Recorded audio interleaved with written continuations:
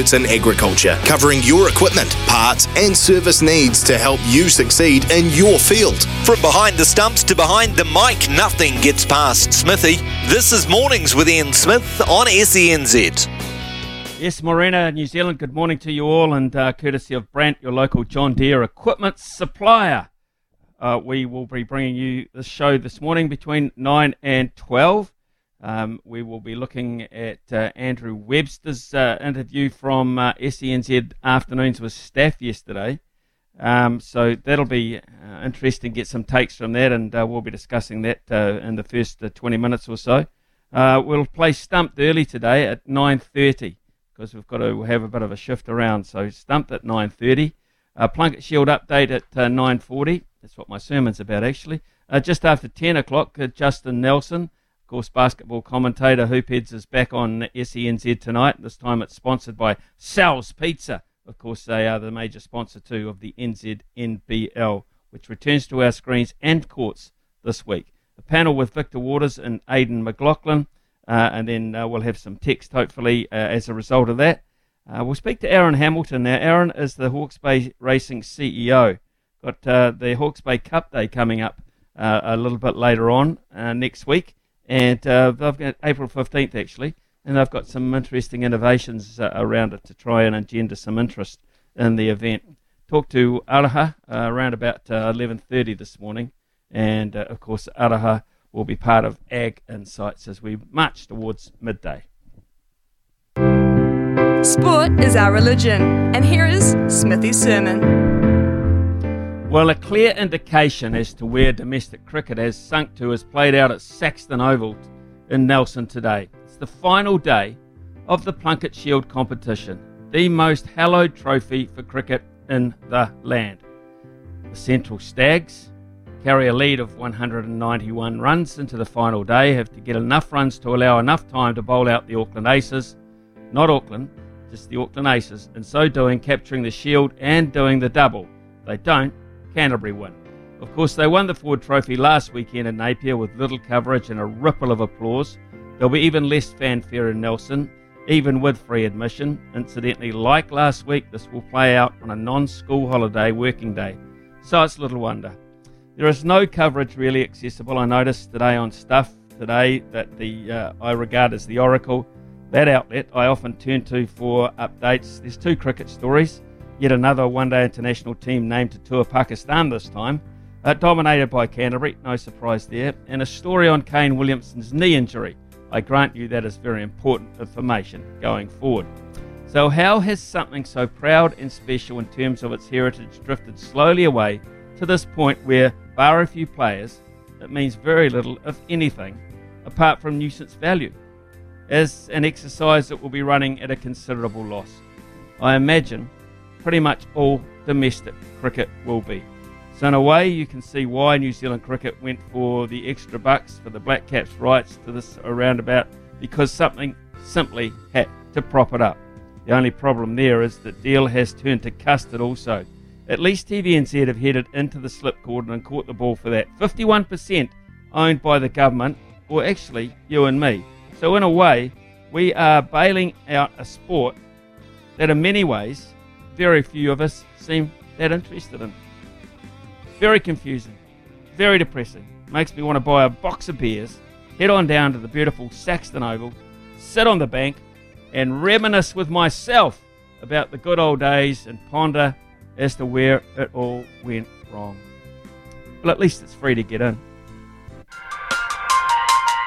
Now it's a chop in the bucket for you, because knock on your ocean view, trying to fight to get you up to speed.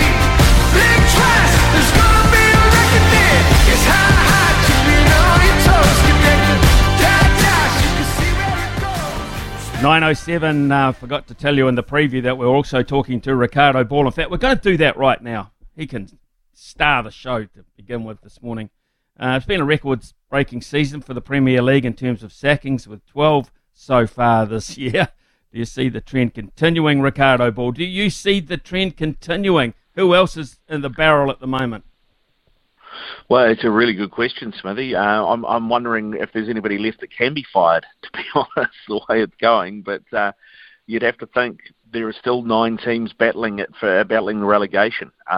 David Moyes, he got a win on the weekend, beat Southampton 1-0, but I think he is still under a hell of a lot of pressure.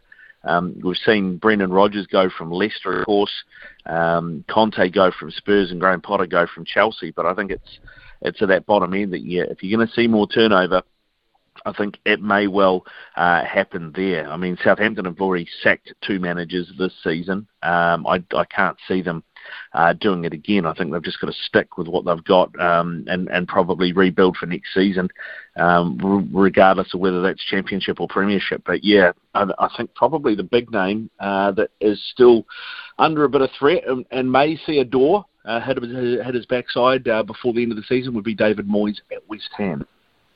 Right, interesting. Okay, let's. Would you have any idea the proportion of British managers or UK-based managers to overseas managers? Off the top of my head, no, but we can work that out, Smithy, because, I mentioned David Moyes, and he is one of very few, especially now that Brendan Rodgers has gone. He's, of course, Northern Irish, but he is no longer there.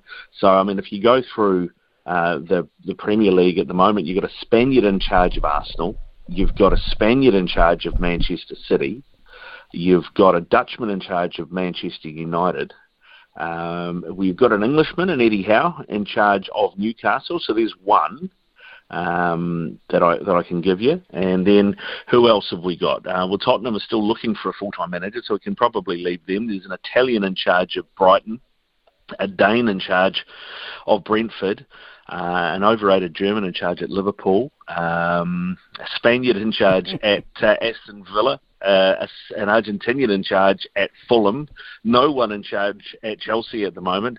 Palace, it's an Englishman, but it's a 75-year-old Roy Hodgson.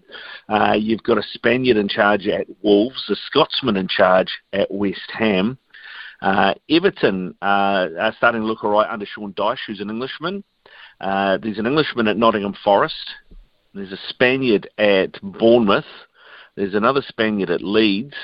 No one at Leicester. And I'm trying to remember where the Southampton manager's from, but he's not English either. So if you look at that reckoning there's 1, 2, 3, including Hodgson, 4. There's, I think, 5, should we say, UK managers out of the 20. Do they panic? Are these sackings overreactions? Do they give them enough time? I think some of them are. I think some of them they are panicked. Like Ralph Hasenhüttl, for example, was the manager at Southampton. I think he did a pretty good job with what he had.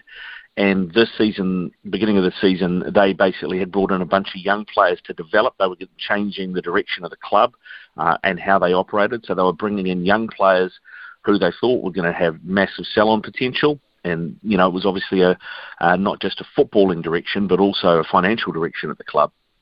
And you need time to bed that in. I think they pulled the trigger on Ralph Hasenhüttl far too early, and you can see where they are now as a result. I think Graham Potter's an interesting one. He had 7 months, and they spent £600 million on players. But I don't know that he had any input into who those players were. Like, he was complaining he had too many players. He had a squad of 34, Smithy. Can you imagine being a manager or a coach and trying to coach 34 players when you can only put 11 out every week? That's going to be a tough job. And he didn't have a striker. Didn't have one guy whose job it was to put the ball in the back of the net who was a number 9. So Potter, I think, he had 7 months there, but I don't think he had the support he needed, and I also don't think he ever got the fans on side. I've got friends who are Chelsea fans who, a month in was saying he's the wrong option. We should sack him now and move on. So, yeah, I think Potter probably just went to the wrong place, and it'll be interesting to see where he goes next. Right, let's look at your beloveds, Manchester United. I always find it interesting about players-only meetings, because I was part of one actually in the New Zealand cricket team when things weren't going well. We had a players-only meeting, and that was about us lifting our own act, not putting it on the coach as such, but saying, look, we've got to look in the mirror and be a bit better within our own self. Do you think that was the theme of what the players' meeting would have been at Manchester United? Yeah, I think it'll be around that. I mean, it was after the loss to Newcastle the other day. You're talking about 2-0, which was up at Newcastle, and they had a players-only meeting in the dressing room after the game. Luke Shaw talked about it. He said that they weren't good enough. I mean, it was straight after an international break, so a lot of them had been away and then come back. But I think the problem at Manchester United at the moment, Smithy, is just Ten Hag doesn't trust enough of the squad. Stories are that he's already basically told 8 players that they can find a new club in the summer, and he continues to put out the same team. And when I think I mentioned it to you once before, but between January the 4th coming, and March the 5th when they lost 7-0 to Liverpool, they had played 19 games in 64 days, or 63 days, which is just ridiculous in terms of the strain not only on the body but on the mind. And I just think that they're exhausted, to be honest. I just don't think there's enough options there at United. So it's the players doing what they can to gee themselves and each other up for a final push through the season, because they've got 11 games left in the Premier League and they desperately want to be in the Champions League next season. They've got an FA Cup semi-final, and then they've also got the quarterfinals of the Europa League. So they've got a lot of football still to come, and it's just whether or not they can push themselves through it. Double red card actually this morning, Tottenham and Everton, and Everton through Keane scoring an absolute cracking equaliser. Two I think warranted red cards, and Everton sneaking a point which they really desperately need. Yeah, they do need it, and it's managed to that point has pulled them out of the out of the bottom 3.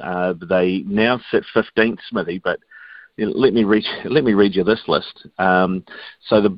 You've got Crystal Palace are 12th with 30 points. They just had a win on the weekend. They're on 30 points with they've got 9 games left. Then you've got Wolves just below them with 9 games left on 28 points. And then you have West Ham, Everton, Nottingham Forest, and Bournemouth all on 27 points. And then the bottom 3 is Leeds on 26, Leicester on 25, and Southampton on 23.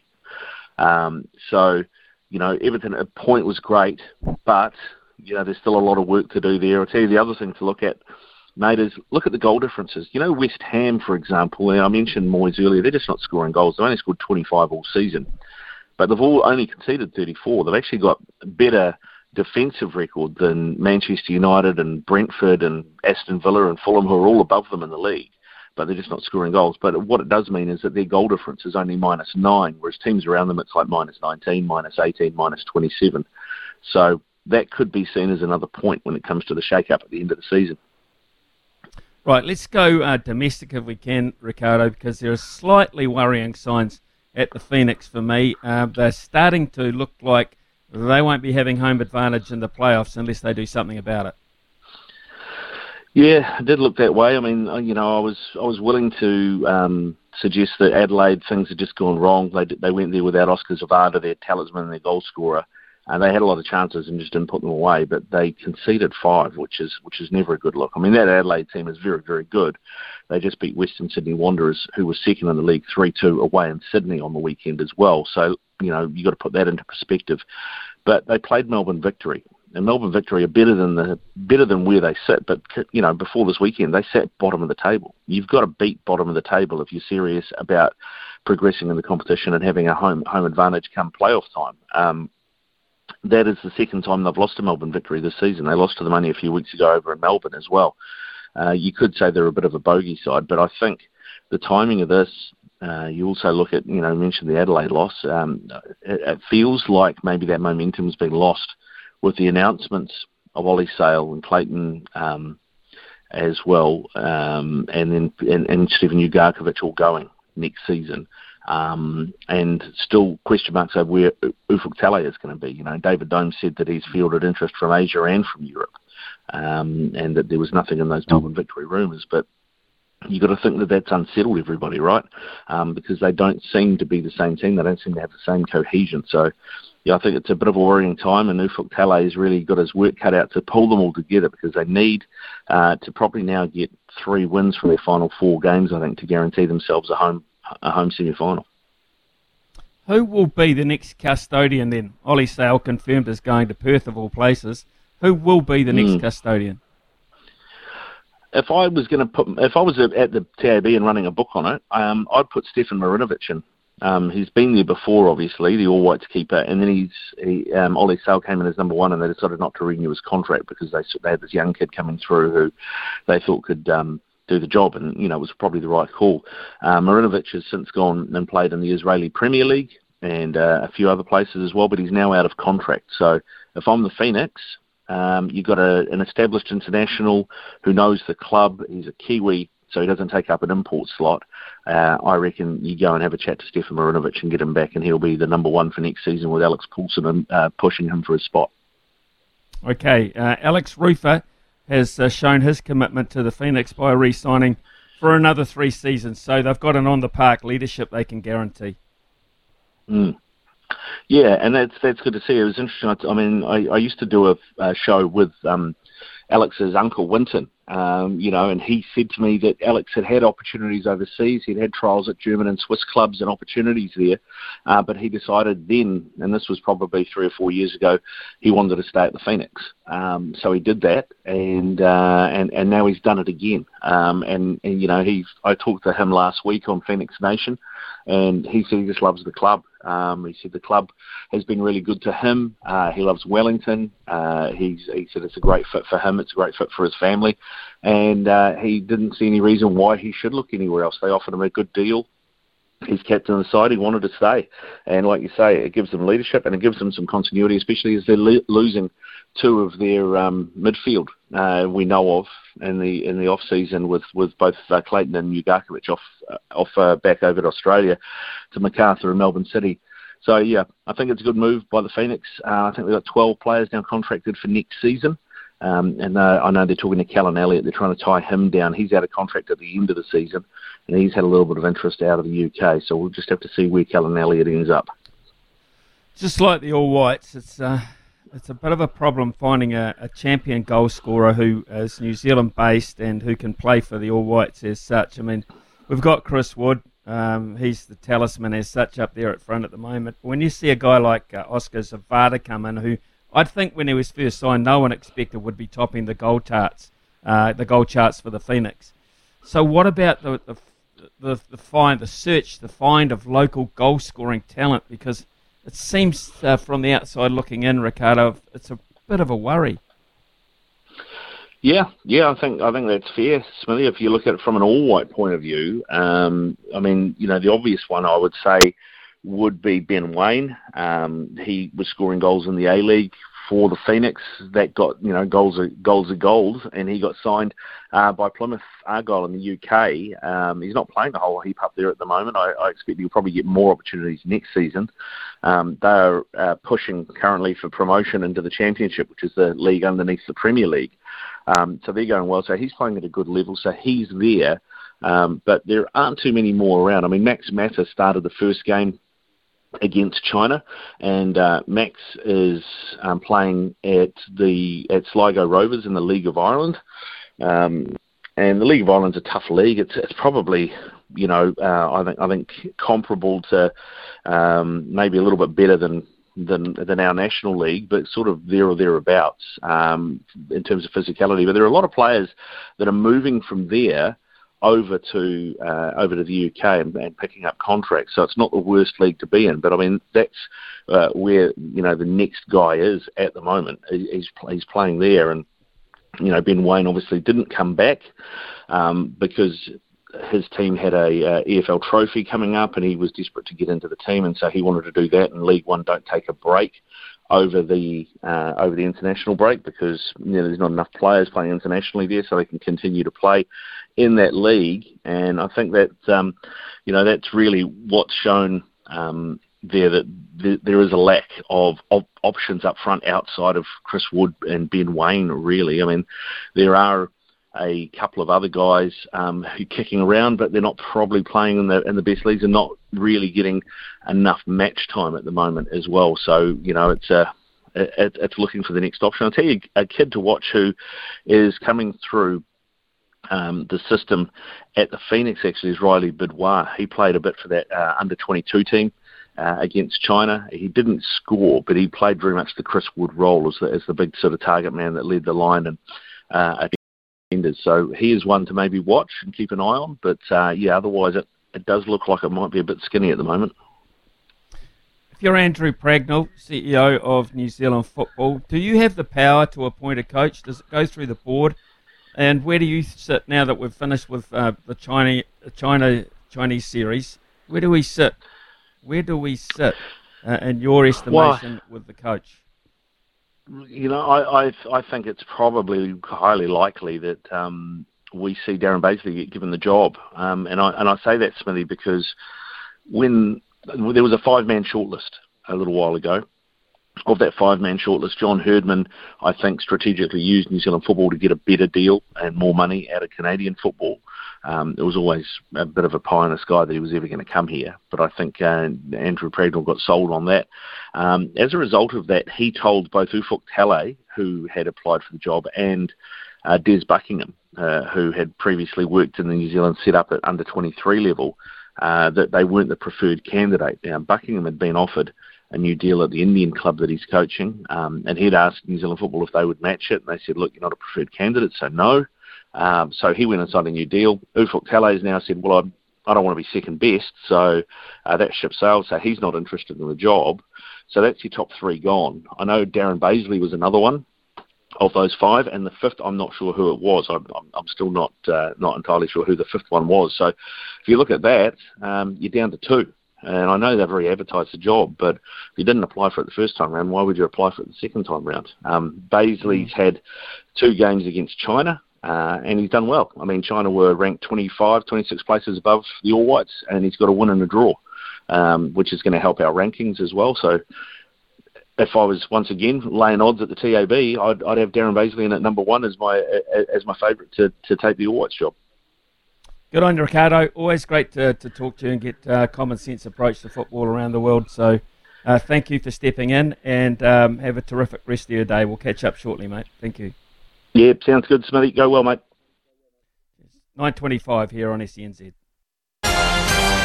Ian Smith's had a good match here. Stumped by Smithy. Ian Smith really is top class at his job. Yes, it's time to play Stumped here on SNZ Mornings with Ian Smith. A couple of hours earlier than normal because we like to switch things up here on a Tuesday. Smithy, playing for a $50 TAB bonus bet. How did you go yesterday? Got beat again yesterday. Got beat by Dave from Cambridge yesterday. Fixed this up. So he lucked out, really. He chose a sport that he thought he knew nothing about and got them 3. Bang, bang, bang. So I think it was just absolutely bluffing us. So who have we got in line today, first up? I didn't realise we had some sharks in the midst. That's interesting. All right, well, first at the crease, we're going to Christchurch, and it's Murray. Come in, mate. Good morning, men. How are you? Hey, Murray, what's it like down in the old All Christchurch today? Good? Yeah, lovely day, Smithy. Thank you. Excellent, right. Love to hear it. All right. Well, for those listening at home, because we got some new callers trying to get in, so definitely keep trying. When we normally play Stumped at 11:30, we have 3 categories to choose from today. If you get a question wrong, then it's over to Smithy for a chance to knock your bails off. If he gets it right, get out within those first 2 questions, and it's on to the next caller in line. Get dismissed on the final question, and we jackpot to $100 tomorrow. Now, Murray, your topics today are golf, cricket, and basketball. Take your pick. Oh, we'll give you a chance, Smithy. We'll go cricket. Oh, sporting. Let's go, Murray. Let's go. Good luck.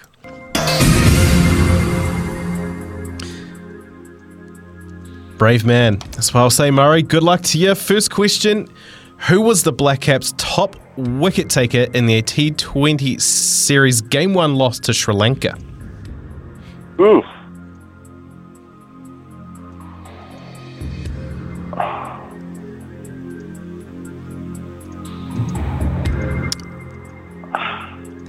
I can hear the wheels turning. Yeah, I know. I'm trying to think. You got 5. Can't think. No, I can't even give you a name. One of the worst things I have ever seen done on a cricket field. All right, he's leaving that delivery. Smithy, over to you. Yeah, well, I know that the 3 new boys got 1 wicket each, but I think the leading wicket taker might have been, weirdly, Daryl Mitchell. One of the worst things I have ever seen done on a cricket field. No, going for the llama, Jimmy Neesham, 2 for 30. Oh, Jimmy Neesham. I didn't even see. I didn't even see a ball get bowled to that game. But anyway, good on you, Smith. Well, hopefully that changes in the near future. Second question for you, Murray. Who scored 112 for Australia A on Sunday in their tour match against the New Zealand A at Lincoln Oval? Didn't even know they were over here. Did you know they were here, Smithy? Yeah, I did, but I don't know the answer to this. Can you repeat the question, please? Who scored 112 for Australia A on Sunday? Got it. Okay, way you go, Smithy. I wouldn't even know who's in the team. All right, we'll leave another leave to you, Smithy. I think it was Matthew Renshaw. Just a couple of chips down the wicket, right in the slot, and away it goes. Oh, I like the confidence. See, it's a brave man to take Smithy on in cricket, but we are going to go to Joey next at the crease. How are you, mate? Yeah, good, lads. Yeah, Smithy, just I hope everything's coming right down there in the Hawke's Bay for you. Hopefully everything's coming good down there for you. Yeah, Getting better. Joey, I think it is, Joey. It's on the improve. It's a slow process for 90% of Hawke's Bay is back to where it used to be and just operating on, but the 10% will be hurting and struggling for a long time. So they're the people that we're looking out for, yeah. Absolutely. All right. Joey, how are you on your cricket, mate? Oh, I'm not too bad, I think, but yeah, we'll see how we go, eh? All right. Well, the last question is all here. $50 TAB bonus bet up for grabs. Who was the most recent New Zealander in action in the IPL? Oh, I think Kane Williamson, he got injured, I think. I think it was Kane Williamson. One of the worst things I have ever seen done on a cricket field. There has been another game since Kane got injured, unfortunately. Smithy, over to you. I don't no idea about this. I'm just trying to think very quickly who's over there. Well, Conway's there. Santner's there. Finn Allen's there. Oh, God. I just...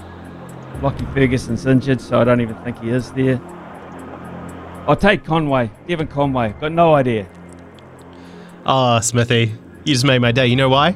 Just a couple of chips down the wicket, right in the slot, and away it goes. Devon Conway for the Super Kings. Nicely done. Guesswork, but it works all the same, mate. I honestly have not had an update there apart. The only headline I've seen is Williamson getting injured, and to be perfectly honest, that's how I knew that the IPL was underway, because there's been very little fanfare on this side of the world. So, yeah, okay, happy to have a win. Yep. Joey, thank you very much for taking part, mate. Appreciate it, and we watch you call through all the time. So thank you, and next time hopefully you'll be lucky. Tomorrow morning, folks. Of course, the good news is for those that ring up, probably close to 11:30 again, we shall be playing for $100, and it starts to get some meat in the old sandwich then, doesn't it? We'll be back very, very shortly, as I'll just do a little bit of a technical work here in the studio and hope it works. This is Mornings with Ian Smith on SENZ. You got to know when to hold 'em, know when to fold 'em, Smithy's Multi. know when to walk away, and know when to run. Bet live on your favourite sports. Download the TAB app today. Well, yesterday the Atlanta Hawks did beat Dallas. They beat them by 2 points. It was an absolute thriller. But the Houston Astros went down to the White Sox, which was most disappointing because Everton and Spurs did draw this morning, so that would have been a $9 return had the Astros got up. We'll go to a bit of baseball again. We'll do that throughout the MLB season because it's so long you can't ignore it. The Red Sox, the Boston Red Sox to beat Pittsburgh Pirates today. That's at $1.60. The Delhi Capitals to beat the Gujarat Titans at $2.08 in the IPL. And Leeds to beat Nottingham Forest first thing tomorrow morning. Leeds to beat Nottingham Forest at $1.80. That'll be basically a $6 return.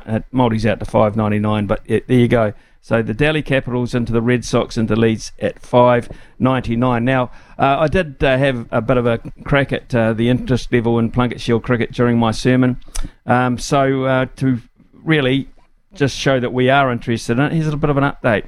So either the Central Stags captain Greg Hay or Canterbury captain Cole McConchie hopefully will lift the 116-year-old Plunket Shield this afternoon. New Zealand's National First Class Championship poised to go down to the last afternoon. It's at the Saxton Oval in Nelson. What a beautiful ground that is on a sunny day. So get on down there because it's free entry. So at the moment, and it's about to start in about 15 minutes because they're making up for lost time on the first day. Stags lead by 191 runs. Auckland Aces declared, and they did that on the basis that they could set up a great afternoon and perhaps win this afternoon themselves, chasing down a total. So plaudits there to the Auckland Aces for giving Central Stags an opportunity to go and win it. So Hay, at the moment, Greg Hay himself is not out 18, and the guest of the show, Jack Boyle, is 37 not out. So they're 56 without loss, the Stags in their second innings. What they have to do now, it's a very flat pitch by all accounts, hard to get people out on. They have to set a total now which is enticing for Auckland to go after it, which they have to do, and they have to enable themselves enough time to be able to get 10 wickets on a very flat pitch. So maybe it's a situation where Ajaz Patel might come into his zone and hopefully there's a little bit of something there for a spinner on a last afternoon, or they can make the run chase that delicate and that tight that Auckland have to go after it and maybe lose a wicket or two in the process. That's the situation they're in at the Saxton Oval, 9:47 here. Your equipment, parts and service needs to help you succeed in your field. Summer or winter, he's the voice of sport in Aotearoa. This is Mornings with Ian Smith on SENZ. Yeah, just looking at that Black Caps one-day international squad for Pakistan, which was the latest one to be announced. There seems to be a team named almost every day. Tom Latham, Tom Blundell, Chad Bowes, Matt Henry, Ben Lister, Adam Milne, Cole McConchie, Daryl Mitchell, Jimmy Neesham, Henry Nichols, Rachin Ravindra, Henry Shipley, Ish Sodhi, Blair Tickner and Will Young. Ask this question, and I'm not picking on Henry Nichols to a great extent here, but he has had a poor season. What would be the problem in picking Josh Clarkson instead of Henry Nichols? What would be the problem? Henry Nichols doesn't bowl, right? We know that. What would be the issue with giving Josh Clarkson rewarding performance in first-class cricket or in big match events at domestic level with a place to go? What is the future there? It baffles me. Anyway, they're playing in Lahore. That's the first three T20s, and then Rawalpindi. So sticking at the main centres, Rawalpindi again for two T20s and a one-day international, and the last four will be in Karachi. So that tour runs through from the 14th of April to the 7th of May, and I believe we've got a clip of Cole McConchie on the back of his selection. Yeah, really excited. I think, always a great call receiving one like that from Steady. So, yeah, really excited about the opportunity ahead. The ODI boys have been playing some great cricket and just excited to be part of that group and learn in a fantastic country, Pakistan, and, go about playing some good cricket and hopefully get an opportunity over there. And I think, to make that ODI debut would be really special for not only me but my family, and one I hope, can happen over there. It's been over a year since you've played for the Black Caps. How much do you think you've developed over that time, and what do you think you'll bring to the squad for this tour? Yeah, I think I've definitely developed not only as a cricketer but a person this last year.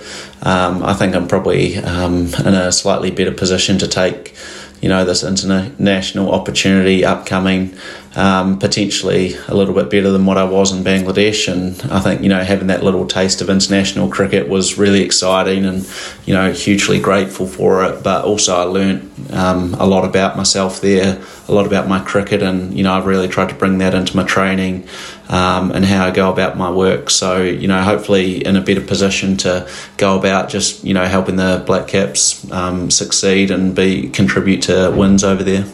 Lastly, the conditions in Pakistan will differ quite dramatically to what you've been playing on in New Zealand. How will you prepare for that challenge?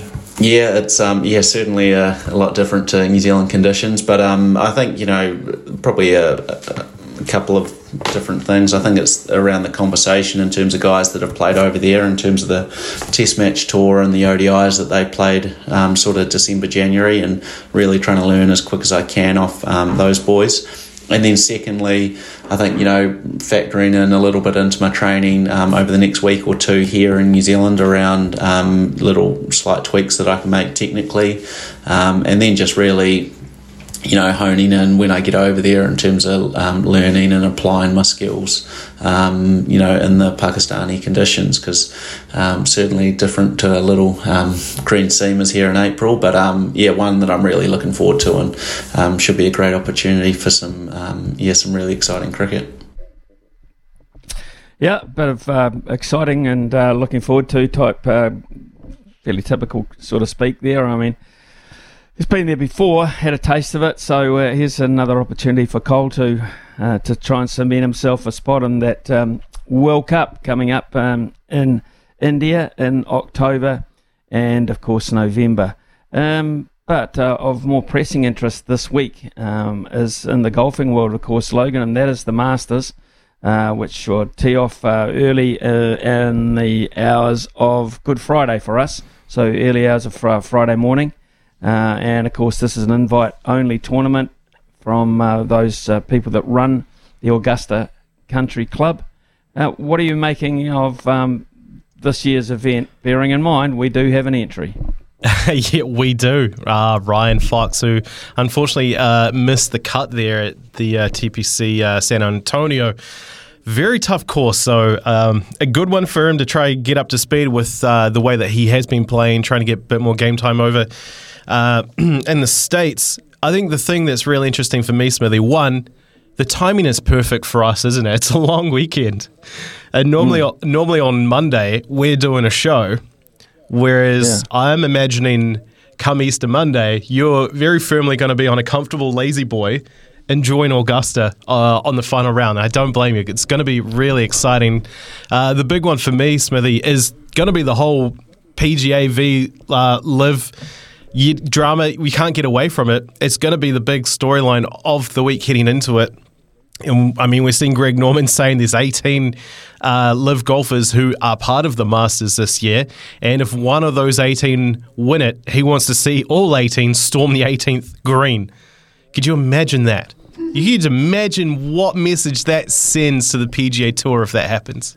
Well, he's inciting there, and that would be the most outrageous thing that could ever happen, apart from someone streaking across the 18th green as someone was about to putt at Augusta. Yep. I mean, that is just it's just ridiculous to think that he would even suggest that publicly, and it's just a bait. It's just throwing out a big fat hook into a stream and watching someone from conventional or someone from the Masters reacting to it. That is exactly what Greg Norman's done there, and that in its sense is what he's reduced himself to doing, just to wind people up. So it's going to be very interesting. They have a dinner to attend. Of course, the former champions, there are Live players amongst them, so they'll be sitting alongside players that have not converted, who are on the PGA Tour. They'll be sitting next to a lot of older guys, the likes of Jack Nicklaus and co. Fuzzy Zellers, those people who are still with us, who have been traditionalists their whole way through. So the seating arrangements there would be interesting, whether they're all at one table and the rest are at another table. That might be interesting. And then, of course, there's other protocols. They have all sorts of functions for former champions, etc. Then they have the locker room where their locker is there for life. If you win the Masters, you have a designated locker and a jacket in it for life. So that's alongside someone. So when they prepare, they're going to be sitting alongside. So, I mean, I think it'll be frosty. At the very, very least, it'll be frosty with somebody, because some of the words exchanged, particularly with a guy like Rory McIlroy, who has been the leader, that'll be interesting to see how he goes through the week. It'll make him a very determined golfer, and he is one of the favourites, I should say. Masters coming up, can't wait, really. Coming up to 10 o'clock. And are experts in agriculture, covering your equipment, parts and service needs to help you succeed in your field. From behind the stumps to behind the mic, nothing gets past Smithy. This is Mornings with Ian Smith on SENZ. Well, basketball fans around the country haven't had to wait too long to see their favourite Kiwi players back on court after the ANBL Championship Series between the New Zealand Breakers and the Sydney Kings. The Sal's NBL is back on Thursday, starting with the Franklin Bulls up against the Bay Hawks. But all the excitement and the build-up starts tonight at 9 p.m. with the return of Hoopheads here on SENZ. And my next guest is a man who lives and breathes the Sal's NBL, Justin Nelson. He's been an integral part of it for a long time. Good morning to you, Justin. Hey, good morning, Smithy. Great to catch up with you. I hope you're well. Yeah, I'm very good, mate. Thank you. You've been to the UK. What were you doing over there? Were you scouting football managers or on sort of some secret business? Geez, you have got some intel. Well done. No, I was over there for a big international sports conference, which just happened to be based for a couple of days at the wonderful and very, very modern Hotspurs Stadium, which, being a Hotspurs fan, I thoroughly enjoyed it. But the fan amenities and everything that's built around how they look after their fans there is quite extraordinary. So it was a great time. So can I just ask you, wasn't part of the script, but so what was it about, that particular conference as such? Yeah, it's a conference that's been going for more than a decade. It's obviously very European based. The title, or it's known as the International Sports Conference. But look, it covers lots and lots of different things. These days, very much geared towards broadcast and over-the-top solutions and digital and fan engagement and fan immersion and just all sorts of things that are geared around the delivery of sport and the way in which we interact with fans, the way in which we attract fans, and the way in which we look after fans. And it was a lot of fun. There's a lot of exciting things happening across the world at the moment, a lot of new things that we'll start to see emerge over the next couple of years. Obviously, football doing wonderful things in Europe, but a lot of Formula One, a lot of NFL. NFL is really taking a hold in Europe at the moment as well, and of course NBA, which is global. So yeah, some exciting people to listen to and connect with. Well, fortunately for basketball, they don't have to worry too much about fan engagement, because it's been one of the features of the local competitions in the last 2 to 3 years. But how would you rate the free agency period as teams across New Zealand look to sign and build their rosters? And who have been the big movers for you? Yeah, it had a really slow start, didn't it? It was very much underground to start off with. A couple of teams got going early. The Jets and the Airs were fairly prolific in the opening, probably 10 days, while other teams have taken a little bit of time to secure signatures and, importantly, secure international players. And I think one of the key reasons for that, and it'll start to emerge from this Thursday night, we have about half a dozen, maybe more, players coming in from the NBA G League, which is the feeder league into the NBA. So a lot of those players have signed contracts with NBA teams, and every now and again they get called up and they play some minutes in the NBA. We've got a number of players coming out from that competition into the Sal's NBL this season. And as I look through some of those players, I think a few of them are going to make some headlines for us. And maybe we'll see some of these players in the future actually stepping up and playing in the NBA. So I think a little bit late with some signings, because teams were just trying to sort out which NBA G League players they could get.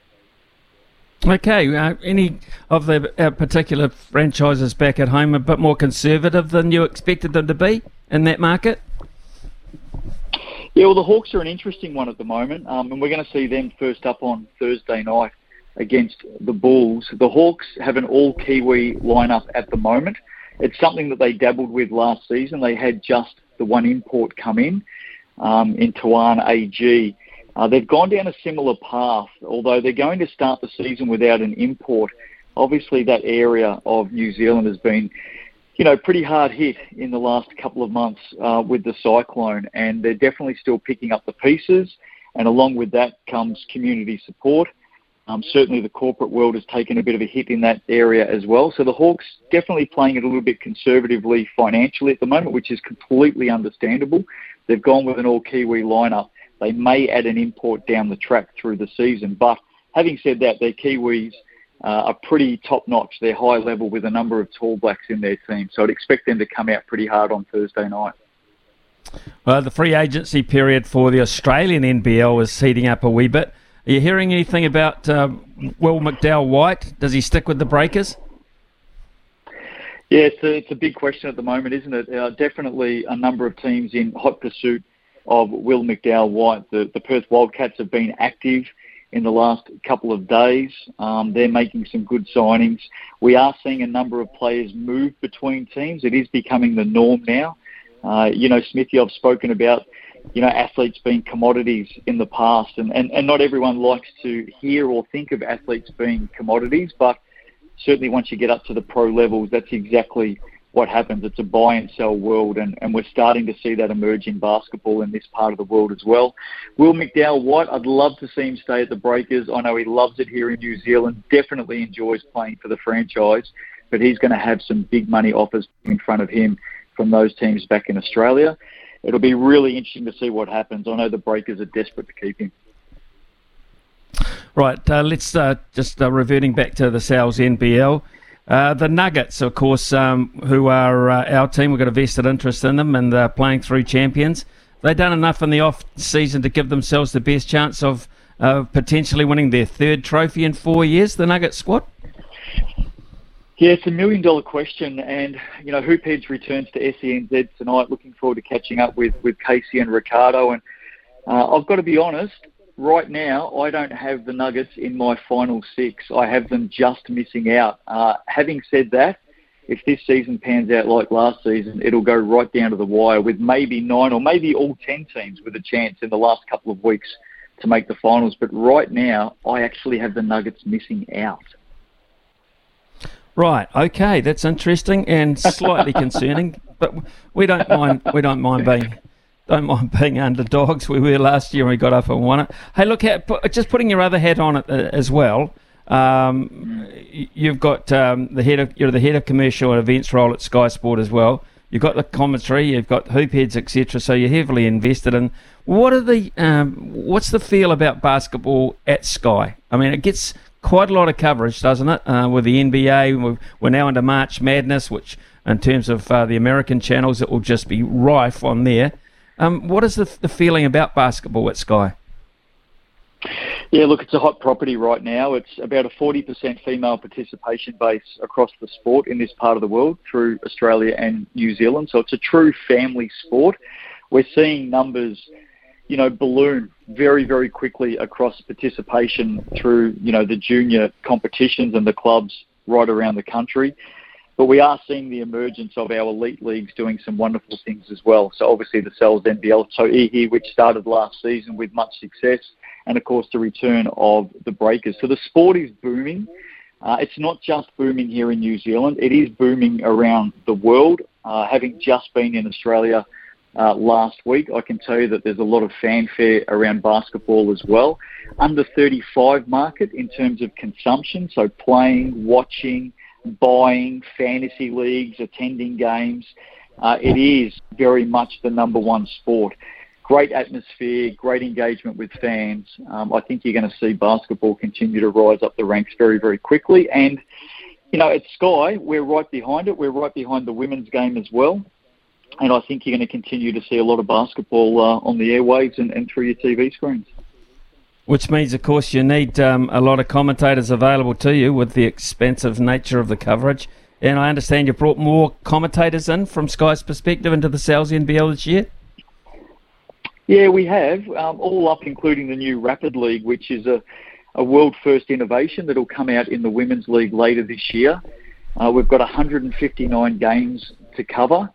And with that, as you just pointed to, it's a lot of work and we need an expansive team. I think one of the exciting things with our 11-strong commentary team this year is we have 4 females on the commentary team as well. And we will, for the first time, certainly in my knowledge, we'll have an all-female commentary team quite a number of times this year for Sal's NBL games. So I'm really looking forward to that. Taylor Johnson, who's very well known across other sports, joins our team as a play-by-play caller. So, yeah, look, it's exciting. I think we can continue to expand in the future as well. It wouldn't surprise me in the not-too-distant future if we've got probably 15, maybe up to 20 in the team. Right, okay. What's on Hoopshead tonight? Oh, that's the beauty of Hoophead, Smithy. I don't think we quite know what's going to come out of our mouths until we turn up there and get behind the microphone. So, look, Casey and I and Ricardo, we always have a great time talking basketball. We'll have a look at the 10 teams, of course, leading into the Sal's NBL. Tips off on Thursday night. We're going to catch up with Jared Kenny. Now, this is a story. This is a really big story in basketball. Jared Kenny, long-serving player, both here in New Zealand and the Australian NBL as well. Many, many games for the Tall Blacks. He's going to play again this season, but he's also moved into the role as general manager of the Hawke's Bay Hawks. So he's got to look after everything off the court, and he still has to go out there and do his job on the court. We're going to catch up with him tonight. That'll be a fascinating chat. And we also catch up with Mike Fitchett, the coach of the Nelson Giants. Of course, they had a magnificent season last season. Finished the regular season second on the table, bowed out in the finals. We're going to catch up with Mike Fitchett. He's always good to talk to, a lot of fun. So expect those 2 interviews tonight. And, of course, at some stage it'll get off the rails and become a bit crazy, but that's why we love Hoopheads. What about Tom Abercrombie? What are you hearing about Tom Abercrombie with possibility of maybe life after basketball? What are you hearing there? He'd be good talent, wouldn't he? Well, I can tell you right now that Tom is going to be making some cameos this season with our Sky Sport commentary across the Sal's NBL, so stay tuned for that. He'll be coming in and doing some games, and I think definitely talking about the expansion of our commentary team at Sky Sport for basketball.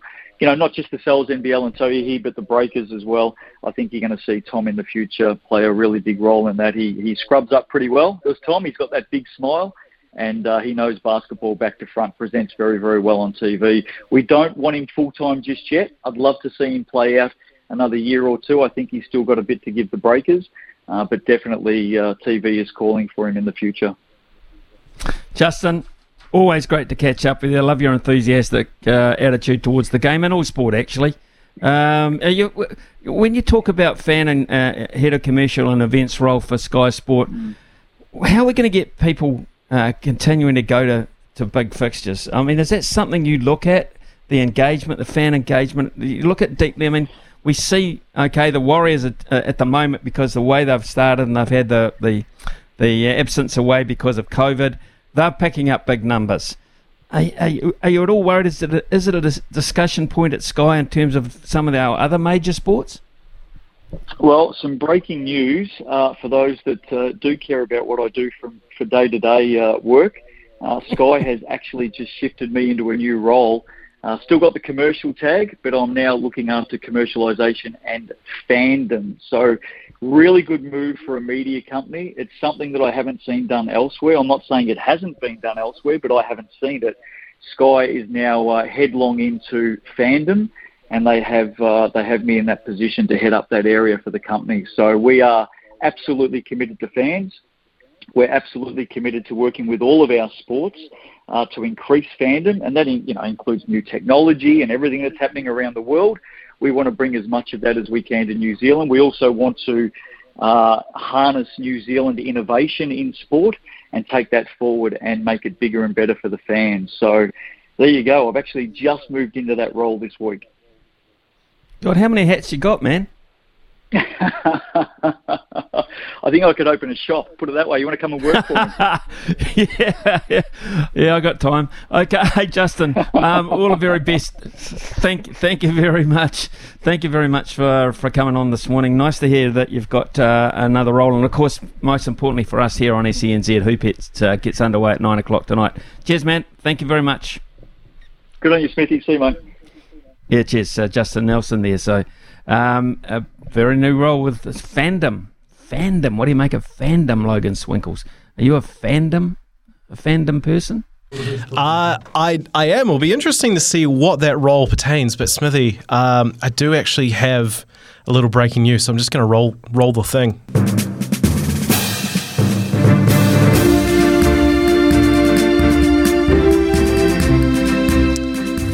Rightio.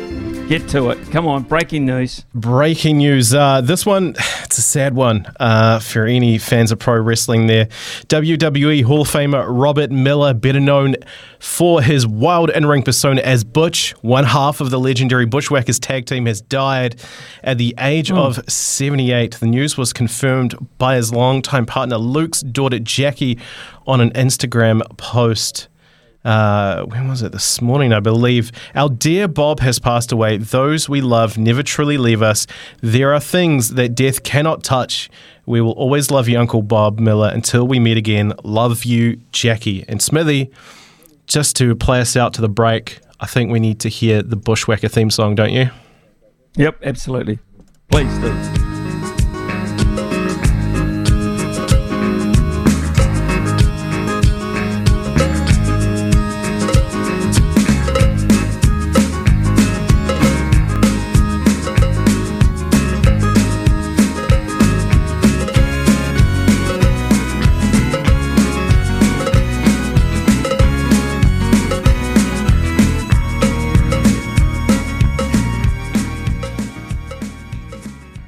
Ian Smith on SENZ. Big talk, big opinions, the panel. Talk to me, yeah. Victor Waters is with us this morning out of TVNZ. Aidan McLaughlin, who's a freelance writer, but writes very well for our local rag here in Hawke's Bay. So it is good that they're with us this morning on this beautiful fine day in Hawke's Bay. So I'll go to you, Aidan McLaughlin, first up. The Black Caps name yet another one-day international side to tour Pakistan. Gosh, they're going back there all of a sudden a wee bit. They must owe them a wee bit. So they go back there. With the side, did it, any points of interest for you? I mean, I would have thought maybe Clarkson might have warranted a go after what he did the other day. Yeah, morning Smithy and morning to you, Victor. More cricket coming. Not only this ODI squad that's been named, but of course just before that there's some 5 T20s against Pakistan as well. So, yeah, I would have liked to see Josh Clarkson in there. I think he has shown not only in Super Smash but also in full trophy action that he is very capable and he deserves a shot. But not to be at the moment. So I guess we'll just have to wait and hopefully he can put some more runs on the board early next season and we'll see what happens. But so that's a bit disappointing. But, I mean, overall, I guess with so many players away on IPL duty, there's no, this is another chance to give some more players some exposure. I think Cole McConkey, being in there is, I think that's justified. I think he's done enough over the years and recently to deserve his shot. And I think overall, with 5 T20s and then these 5 ODIs over about 3.5 weeks in Pakistan, I think it's just overall it's a good opportunity for people. It's good to give people exposure at the international level, albeit it's on the back of a lot of people being unavailable, but hey, that's not their fault. They're going to go in there and hopefully take their shot. I think, Victor, what we're seeing here, good morning to you, is a clear indication that franchise cricket around the world is going to more and more dominate team selections with a lack of those players as opposed to them being in. Yeah, good morning to you too. Yeah, I agree completely with what's been said this morning. I think we saw in the previous tour of India and Pakistan in January that the drop-off between the Black Caps players and some of those sort of first-class players that we have in New Zealand is a big drop-off. And I think it's great that players like Ravindra, Makonchi, Lister, they get this exposure, particularly in settings like Pakistan. I think, ahead of a World Cup, where there are some spots up for grabs, I think, that we could see some people stand up and put their hand up and say, look, I want to be at this World Cup for the Black Caps. Conchi's an interesting one. I think he's performed really well this season, the summer of cricket.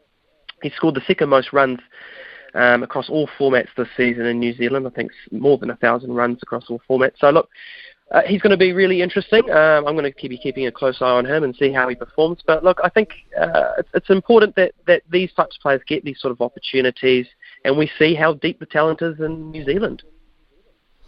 Interesting, I've got to say, Aidan, that last week we had free entry to a Ford Trophy final. We had free entry today into the Plunket Shield, last day of the competition. I mean, short of paying people to go, what's next to try and attract people to domestic cricket? Yeah, it's very difficult, isn't it? I mean, the Ford Trophy, for example, was on a Tuesday. I know that they got a bit of a walk-up crowd after school finished. People were able to kind of pick up the kids and bring them along. I got there, I think, for about the last 10 overs of the Canterbury innings, and I'd done a very quick count, and I counted about 90 people there, to be blunt. There was about 90 people at McLean Park when I was there, but by all accounts, there are a few more hundred did turn up later. But it's difficult, isn't it? And it's an age-old problem, to have cricket going on when there are people at work, there are people at school. What's the point in asking them to make a contribution at the gate? You just got to let them come if they can come, and make it as easy as possible. But people are busy. People have a lot going on. I mean, we couldn't go back after school because we had a lot of after-school things, so I couldn't bring the two girls along, even though I would have liked to have gone. So I think it's a reflection on life being busy, and just people really struggling to make time to go and watch. I'd be interested to see if it was a basketball game on at the moment, what the family interest would be at a comparative stage. If you put one on at Pettigrew Green Arena at 3 o'clock on an afternoon, but the game was a final or it meant something, how many people would exactly turn up, whether it's a reflection of cricket or, as you say, just time on hands and the busy nature of the world we live in. Victor, Erica Fairweather continues to smash records at the New Zealand Nationals. Here we have a real prospect, I believe.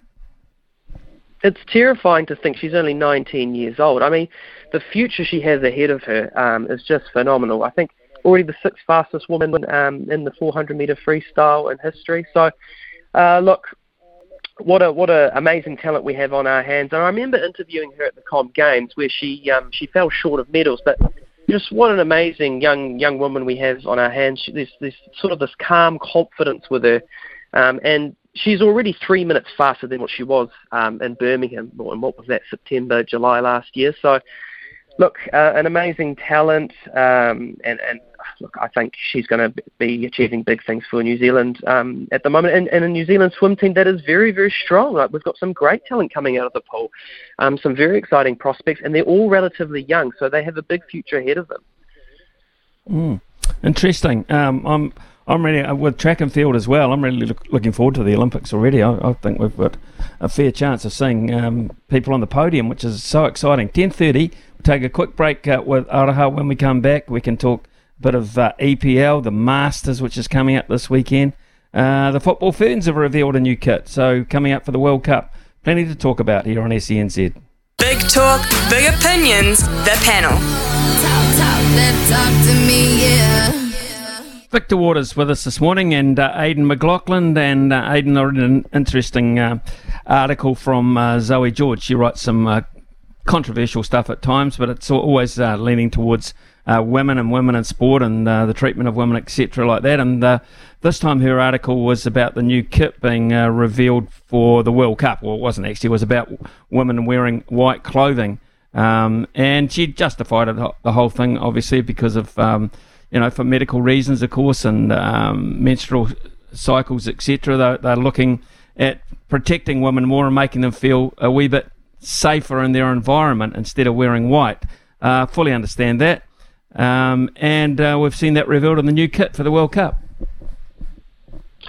Yeah, that's right. I must admit I haven't read Zoe's piece yet, but I do note that Hannah Wilkinson, she came out and she said, that the fact that there's now a blue colour rather than white, it is fantastic for women with any kind of period anxiety, were her words. So I think, yeah, for me, it's interesting. It's one of those things that once this has been done, you think, geez, why wasn't this done before? But I guess better late than never. But it seems such a simple thing to do. And if it makes the players less anxious, then that can help their performance. But one less thing to worry about, then it's a good thing. I think now it's all about moving forward, and hopefully this sort of thing will help the football ferns actually just.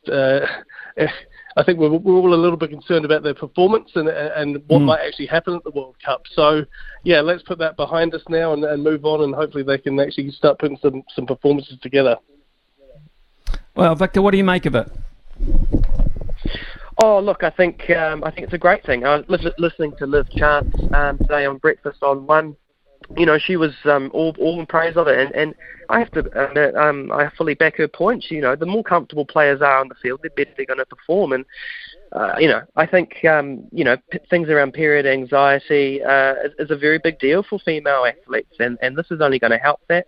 Although I did notice, I believe Brazil have white shorts, so it's not all of the World Cup teams who would wear white have changed this. So I think white shorts are still in existence at this World Cup, but I think the Ferns have made a good step in the right direction, especially considering, and we've talked about this before, how big a deal this World Cup in New Zealand is going to be. And it's massive to engage young girls in the sport. And I think this is another attraction, knowing the sport is going to look after you and has your best interests at heart. And this is a safe space for you to try football. And I think New Zealand football really need to capitalise on this World Cup and get more engagement with young girls. And I think this is a great initiative for that.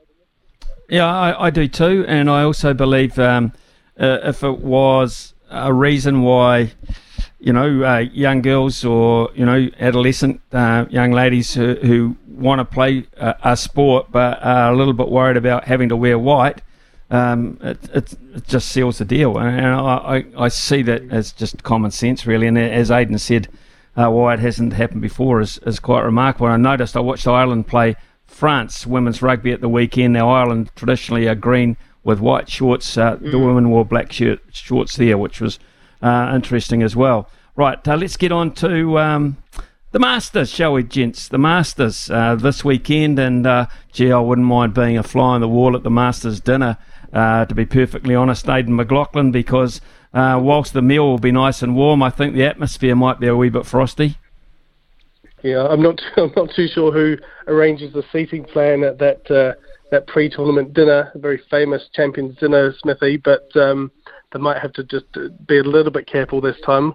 The Masters never needs any hyping, does it? It's a fantastic start year in, year out to the major season in golf.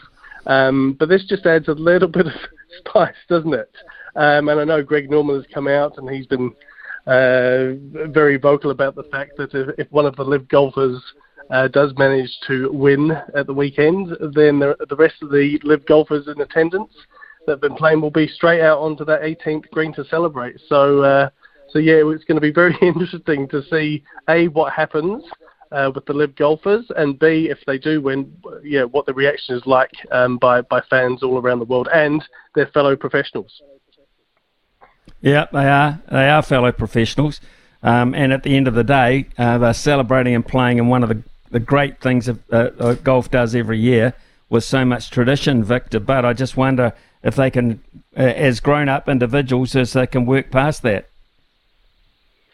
Oh, I think so. It sounds like the players between themselves. Who knows? But I think it's more sort of people in the offices and the boards that are sort of having this cold war. But I think between the players they're right. But I'm a bit sceptical of this storming the 18th hole. I think Norman has an eye for audaciousness, and I kind of see it as a bit of a marketing stunt a little bit because, TV figures for Liv are down 24% this season.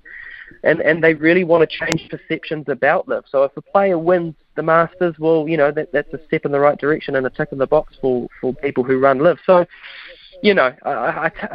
take it with a pinch of salt. Let's see how it all goes. But there definitely seems to be a bit of a siege mentality with the live golfers. They really want to prove themselves and show their chops in Augusta. They do. I just love it. I love the spectacle. I love the drama about it. For me, I can't think of too many events in sport that, and there will be, but off the top of my head, maybe it's because I'm golf biased, but I just love this weekend in the year. I really do.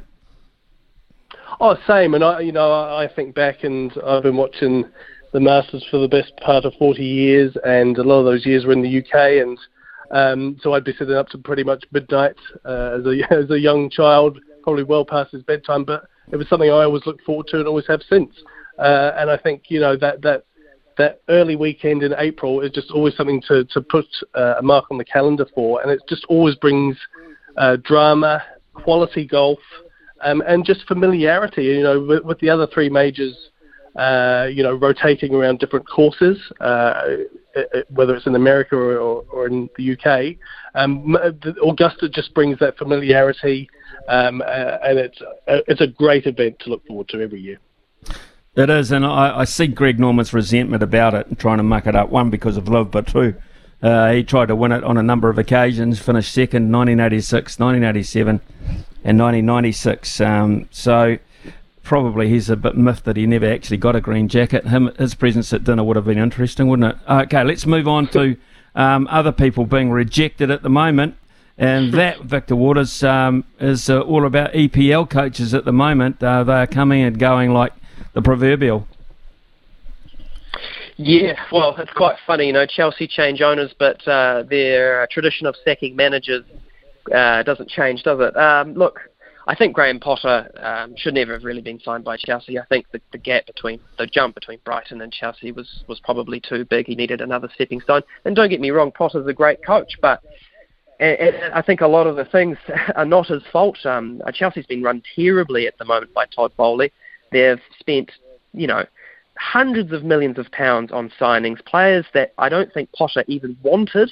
And, at the end of the day, their biggest problem is scoring goals, and they didn't sign a striker. They signed Joao Felix, who is a good attacking player, but he's not an out-and-out striker, and he's not going to score you goals, 20 goals a season. So this is a big worry for Chelsea. They're 12 points from the top four. They're 12 points from the bottom three. I mean, that bottom three is tight. And, of course, I know you'll also be alluding to the sacking of Brendan Rodgers, who, let's face it, I think overperformed a little bit with Leicester City, and unfortunately now they're 19th in the relegation zone. And I'm a bit worried about how they get out of that predicament. Although playing in their favour is the fact that the next couple of games they're playing some of their relegation rivals, and it is tight. I think it's only 5 points between 15th and 20th. So, look, it's a very, very tough, tight season at the moment in the Premier League, and the manager roulette continues, as it always seems to do. And Aidan, final word for you on that? Yeah, Graham Potter, I think, definitely a good coach, but probably the wrong coach at the wrong club at the wrong time. 5-year contract should, in turn, mean that there is some patience, some loyalty, but as we've seen with Roman Abramovich and now Todd Bowley, that doesn't seem to work at Chelsea. So, yeah, shame for him. I'm sure he'll bounce back.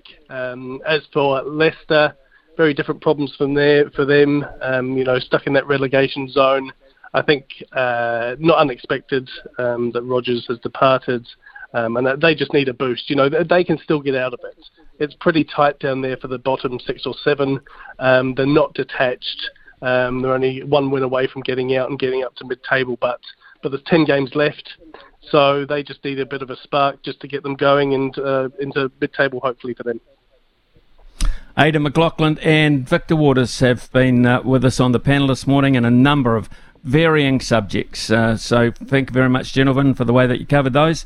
We'll have another panel hopefully tomorrow morning at around about the same time, 10:42 here. Covering your equipment, parts and service needs to help you succeed in your field. Summer or winter, he's the voice of sport in Aotearoa. This is Mornings with Ian Smith on SENZ. Right, we've had a number of texts in, which I'll get to very shortly. Just an update on the cricket. Central Stags now lead by 246 runs with 7 wickets in hand. They're going for it at the moment to try and set up that run chase this afternoon. So, yeah, we'll keep an eye on that throughout the day. Also, some texts coming, which has been really good. Carl's come in and said, hey, Smithy, just had a look at the weather forecast, and it looks like it could be wet at Augusta. We're going to talk to David Bileski tomorrow. Of course, David is one of our sports go-to guys. He's set to market as well. He'll have a lot of interest in what's coming up in terms of prospects for the weekend. He has got a great strike rate too on his particular app, and I think that it's worth paying attention to. So he gets some big money players up from out of nowhere, really. So we'll have David tomorrow. Sad news about Butch. This is from Richard. I recommend anyone who hasn't to listen to his podcast, Between Two Beers. Was hilarious and a great insight into their background and what icons they are in entertainment, New Zealand entertainment. So there you go. That's on the death of one of the bushwhackers. Right. Also, this is from Kevin. Now, Kevin's come in a couple of times this morning. He is obviously a bit hot on Henry Nicholls. He is probably the most texted about cricketer that we have on the station at the moment. Of course, he got a double 100 last time, shut a lot of people up. But really, I mean, he had that many opportunities. Is Nicholls a blood relative of Stead, says Kevin. I just can't believe how many chances this guy gets. He gets dropped on 10 and in the last test, then goes on to get 200. That was a straightforward wicket-keeping catch, by the way. Would that have ended his career? I doubt it. Well, that was another 30 tests guaranteed. So obviously plays Monopoly because he accumulates a lot of get-out-of-jail cards. It's very clever. Can you imagine him as a New Zealand number 4 facing Lyon? No. And he's gone back up to that, Kevin, to say 17 average against spin. Same as Bracewell from Wellington, who wouldn't be far behind. They have no idea on spin. They are 4 and 7, really. That's from Kevin. So there's obviously some real feeling about that. Hey, Smithy, please explain how the Stags can dominate the one-day competition and get 2 players in the latest with his bizarre, often ridiculous selection policy. There's a general feel out there, isn't there, about this from some people. 10:50 here on SENZ.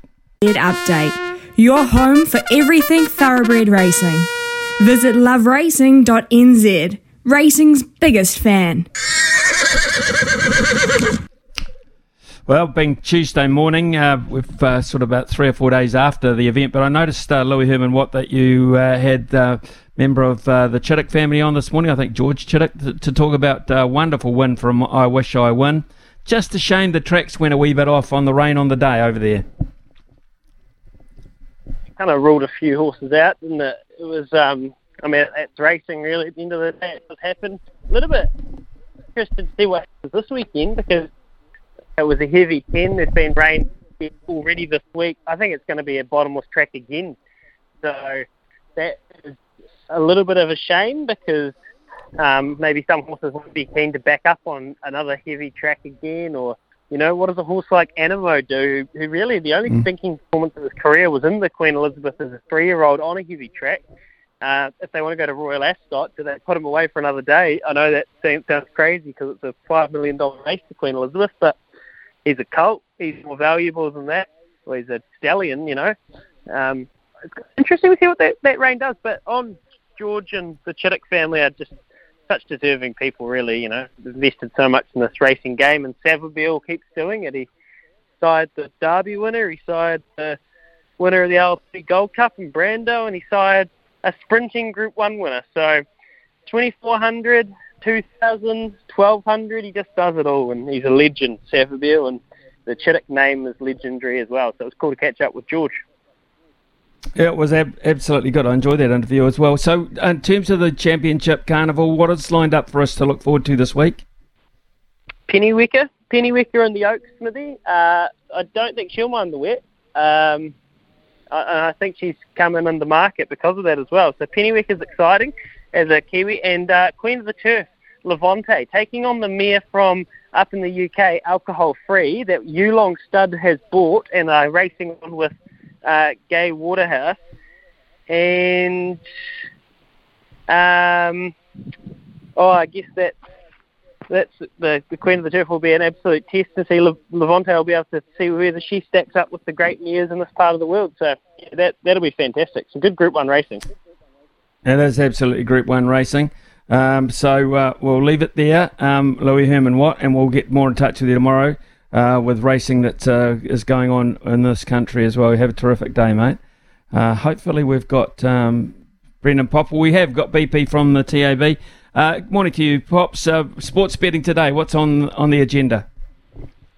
Yeah, mate, good morning to you, Smithy. Not a lot, to be honest. A bit of, certainly following what's happening in this Plunket Shield match is where we're sitting at the moment with the CD game coming up, and I know that there's going to be a fair bit of interest around that particular match. There was a little bit of support for the Central Districts this morning when they were hovering around that 270 mark. So, yeah, keep tabs on that. That'll be live throughout the day, obviously. In terms of what's coming up, though, the Masters, we've taken good money for Scotty Scheffler to go back-to-back. He is the outright favourite at $750, followed by Rory McIlroy, and $1,000 on Cameron Smith. He got so close last year, he's at around that $23 quote. Man, wouldn't you want to be around the green when Greg Norman and his men stormed the green with champagne and poured all over the winner from Liv? All that Liv money on the 18th green, maybe. Be a sight to see, Smithy. It would be. BP, thanks very much for your input this morning. We're coming up to 11 o'clock. We're going to stay on the racing theme, actually. We're going to add a Hawke's Bay CEO shortly. Parts and service needs to help you succeed in your field. From behind the stumps to behind the mic, nothing gets past Smithy. This is Mornings with Ian Smith on SENZ. Right, it's time for me in particular to talk about a subject we mentioned quite a lot here on SENZ, and that is, of course, racing. But also attached to that is the ability to attract people to come to sporting events these days. And we're going to the right man to do that, because at the helm of Hawke's Bay Racing is a gentleman relatively new to the racing industry as such. But CEO Aaron Hamilton has come to the role with plenty of experience in sports and entertainment industry in New Zealand, Australia, and the Middle East as well. He joins me now ahead of the 2023 Hawke's Bay Cup Day, which is set to be held at the Hastings Racecourse on April the 15th, so it's around about 12 days away. But it also doubles as a virtual event to raise funds for recovering rural community of Cyclone Gabrielle's effects. So good morning to you, Aaron. Great to have you on the show. Yeah, thanks, Ian. Great to be on here with you this morning. Yeah, tell us a wee bit about yourself and the work that you've been doing prior to this one, this job that you've got now, in terms of trying to attract people to the experience of sport and entertainment.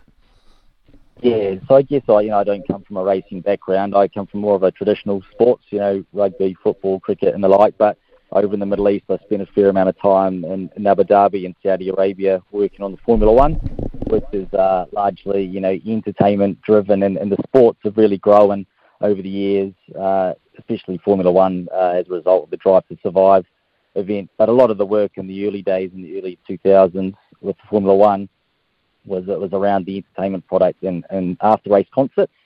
And now what you've got is a product where people aren't just going for the entertainment offering itself; they're actually going for the sporting product of the Formula One itself, which is fantastic, and a real shift in mentality there. So from our side with racing, we're looking to do something similar. Really, create a product where the community gets in behind from an entertainment perspective, but they're also really excited about the sport of racing itself as well. And that's not just from watching the racing, but also, through being an owner, a trainer, a breeder, or all of those other streams that are associated with the industry. It's quite an interesting field that you're working in there, and also hopping across now to the racing industry, which is probably, I think, along with two or three other major New Zealand sports in this country, really looking on regaining fan engagement, Aaron. It's become a bit of an issue. Empty grandstands, empty car parks, etc. So it's not as if you're walking into something that's foreign to you, but it's a tough get at the moment. Yeah, it is tough, but it's a really good opportunity at the time, right? And it's about giving the fan what they want. And that's really important, is understanding what the fan wants and what sort of experience they're looking for. So we, I guess a lot of sports, typically been running for years, have delivered a similar product, race in, race out. We actually need to deliver a product that the consumer wants. And with racing, we're really fortunate that changes throughout the season. So, we've got offerings in and around Christmas time that targets the corporate Christmas party market. We've got the New Year's races that targets the families. We've got the Hawke's Bay Cup this year, coming up next week, which targets the Hawke's Bay community and also those who've had an affiliation in and around the Hawke's Bay and East Coast. So there's always something that racing can link back to in and around the race day itself. But as a club as well, what we are starting to do is actually understand what our fan base wants from each race day. So sending out pre-event surveys, finding out what food they'd like, what drink they'd like, what price point they'd be willing to pay, what sort of entertainment they like, and actually tailoring a package that the fan is telling us they want to experience rather than us thinking they come to what we think they want. Okay, so Aaron, what is the virtual race day? What does that actually entail? Yeah, so we're partners with the East Coast Rural Support Trust as a fundraiser for the Power Farming Hawke's Bay Cup Day. So for those in Hawke's Bay, we'd really like everyone to come along to the race itself and enjoy a day out and a day of entertainment. And for those not in Hawke's Bay, there's a real opportunity here to support the East Coast Rural Support Trust, and that's through virtual means. So that means either buying a virtual ticket, and that's $5 for a virtual GA ticket, and you can buy one, or you can buy 101, or you can buy a virtual corporate box at $5,000, and there's a few more benefits associated with that will be on broadcast on TV on that day. But what we're also doing on this particular day is for the biggest donator, we're giving up the naming rights to Hastings Racecourse on the day as well. So there's a real opportunity there to show our gratitude to the support for the person or the company that donates the most to the East Coast Rural Support Trust, and that they actually get naming rights to the racecourse on that day on April 15. Okay, that's interesting. Nice concept. I like the naming rights thing. Are you still actively encouraging people to get there in person to be part of the spectacle? Because, generally it looks better if people are there, surely. Absolutely. Look, first and foremost, we want people on track having a great time and enjoying the hospitality and entertainment at Hastings Racecourse. We've got a number of different packages available from a hospitality perspective. But we're also mindful it's been a challenging time for people at the moment financially, and also, there's a lot of people doing hard work out there in the community at the moment. We want those guys to have a break, come out and enjoy the entertainment. It's $15 a ticket, of which $5 goes to the East Coast Rural Support Trust, but there's a day packed full of entertainment and also engagement. So we're really looking to engage with the jockeys and the trainers and get people a feel for what it's like to be close to the industry. But we also want to acknowledge and recognise the effort of the Hawke's Bay community in supporting the cyclone response. See, normally your Livermore Day, which is the last day of your spring carnival, you almost have to shut that down. It's such an event there. More aimed at the younger market there? Yeah, the Livermore's definitely targeted towards the non-racing fan, but we have an opportunity there to, when they are on course, to provide them an experience that they absolutely love and have a fantastic time, to make sure they come back not just every Livermore, but come back 3 or 4 times a year. Like I say, racing provides an opportunity and a product that provides different experiences on different race days, and we want to make sure that we create a genuine racing fan when they are on course for the Livermore, and they come back 3 or 4 times a year, if not more. But as well as that, they actually get into the industry, whether that be through getting involved in a syndicate, so they can have some form of ownership. They develop a relationship with a jockey or a trainer or the like. But it's about creating a sustainable industry as well, not just come along to the Livermore once every 12 months. The Hastings race course itself, I'm a Hawke's Bay guy. There was rumours around relocating, etc. Were they just rumours? Is that a possibility that you might set up afresh somewhere else?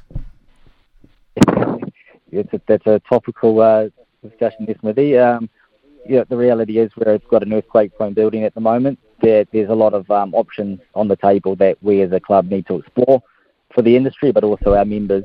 So there's lots of discussions happening here, but one thing I can assure you is we're going to do something that's going to be really impressive for the industry and make sure that we're set up for a really successful club. And Hawke's Racing will do a really good job for New Zealand racing, New Zealand thoroughbred racing at the same time. It's an interesting concept. Often when you look at, and I'm not talking about racing here. Racing concerns me a wee bit. I'm a racing person, but I'm also a general sports fan around New Zealand.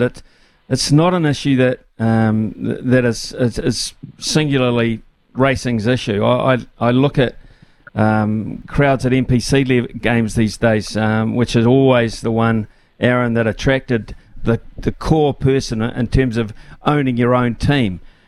So what are we doing about? Do they have conferences or anything around New Zealand with the likes of yourself, with your expertise in the back, talking to people about these things? Do they ever get together amongst the various sporting codes and say, right, this isn't just your problem or my problem, it's a genuine problem? What are we talking about here? Yeah, I mean, that's a really good question. We just actually were down in Auckland last week. NZTR put on a conference where we had a few guest speakers from outside of the industry. To your point, though, it's a common theme across all sports. Absolutely it is. Do we talk enough? My thoughts on that are no, we don't. Well, we don't talk, I guess, as a collective enough, but I guess as an individual, I guess people have different conversations with their different connections and around the different codes and different venues and the like. So I guess absolutely more discussion is required because we do need to help out each other, but there's also real synergies between codes. For instance, for us in Hawke's Bay Rugby, for instance, there's a real opportunity here to work closely together because we've got a similar fan base and we can create an offering as a collective where there might actually be benefits for the consumer by us working closer together. Yeah, it's a really interesting one for me. So how do, just for people listening in, of course we're 12 days out. For those people, obviously, they can go to the races, but if they cannot, how do they get engaged? Is there somewhere they can go in terms of a website or something where they can directly get involved here? Yeah, loveracing.nz is a fantastic website. It provides a lot of information in and around the industry, both from a visual video content, but also in written form. A lot of information there in NZTR. The media team there do a fantastic job. I'd also say come along to the Hawke's Bay Racing website, have a look there, and you can find out a little bit more about the club. And there's definitely more information out there for the people that are wanting to explore it. I'd say, like I say, Love Racing is the perfect starting point. I'd like to think that we follow up a close second. And I guess at the same time, Smithy would like to see you down at the racecourse as well a bit more. Okay, well, there you go. I do pop in anonymously every now and then on some of those midweek days and put a big hat on and just walk around the back and have a look at the bird cage and the parade ring and things. Aaron, but yeah, certainly I'm the kind of person, and you're right, it's up to people like myself who are members of the club to get and support it more, and you're absolutely spot on there. So, Aaron, thanks very much for joining us. I don't think I've got anything on the calendar. I might even just say to the War Office, maybe we can pop along for Hawke's Bay Cup Day and get re-engaged in it, because after all, and that's the other thing about it, isn't it? It's the Hawke's Bay Cup. It's the Power Farming Hawke's Bay Cup. It's our cup. Absolutely. And not only that, we've actually got the Poverty Bay Cup on the same day, right? So it's a real East Coast feel to it. The East Coast has been absolutely slammed recently. It's a great opportunity to get the community together, come on down, have a really awesome time out. But not only that, after the racing stops, you go into an after-race concert. So it's a great day of entertainment to come on down, and hopefully people have a really good time and want to come back again. Aaron Hamilton, good luck with your endeavours. I love the initiative, and I hope that the cause that you're working for as well gets plenty out of it. Thanks for being on the show today. Good luck. Yeah, absolute pleasure. Thanks very much. Cheers. Aaron Hamilton there, who's the CEO of Hawke's Bay Racing. Like a lot of racing CEOs around the country, always looking every day, looking for ways to attract people back to the races. Hawke's Bay, the Hawke's Bay Cup is a time-honoured event. There's such a long period of time, you didn't need any incentive for people to go. they just went because it was part of their annual calendar. And you see some of these race meetings, these smaller meetings around the Australian circuit where they take them and they have, the Alice Springs Cup or the Kilmore Cup or the Ballarat Cup, and all of a sudden the racetracks are absolutely chocker because it's their cup. It's their day of the year. Now, the Hawke's Bay Racing Club do have a day of the year. As I said, it's the Livermore Day. It used to be the Celt Capital. It's had a few names over the years. But, that is just a given on the calendar. It's an absolute given. And the youngsters who go there bet very little but drink a heck of a lot and have a hell of a time, they just absolutely love it. But it's like the school ball. They dress up and they think, this is our day. We're going to cut loose. And it takes a bit of controlling from time to time, but at least it provides atmosphere on the race course. It gives a real feeling of being at an event. There's music, there's loud music. It doesn't always impress the traditionals that are there for the beer and for the bet only, to look at the horse flesh racing round, but it is an event. But racing clubs can't sustain themselves on one event like that per year. It just doesn't work anymore. So I wish them all the very best. Aaron Hamilton and the crew there at Hawke's Bay Racing, and trying this initiative and trying to regain the interest in the Hawke's Bay Cup, the Power Farming Hawke's Bay Cup this year. It's coming up to 11:18 here. Brand are experts in agriculture, covering your equipment, parts and service needs to help you succeed in your field. Summer or winter, he's the voice of sport in Aotearoa. This is Mornings with Ian Smith on SENZ. Turn up the volume. We're crossing live to the sports desk. What's fresh? What's making waves? Let's find out. Right, Logan Swinkle's back on deck today, and we're going to the sports desk where he comfortably sits at the moment with what on your agenda today, sir?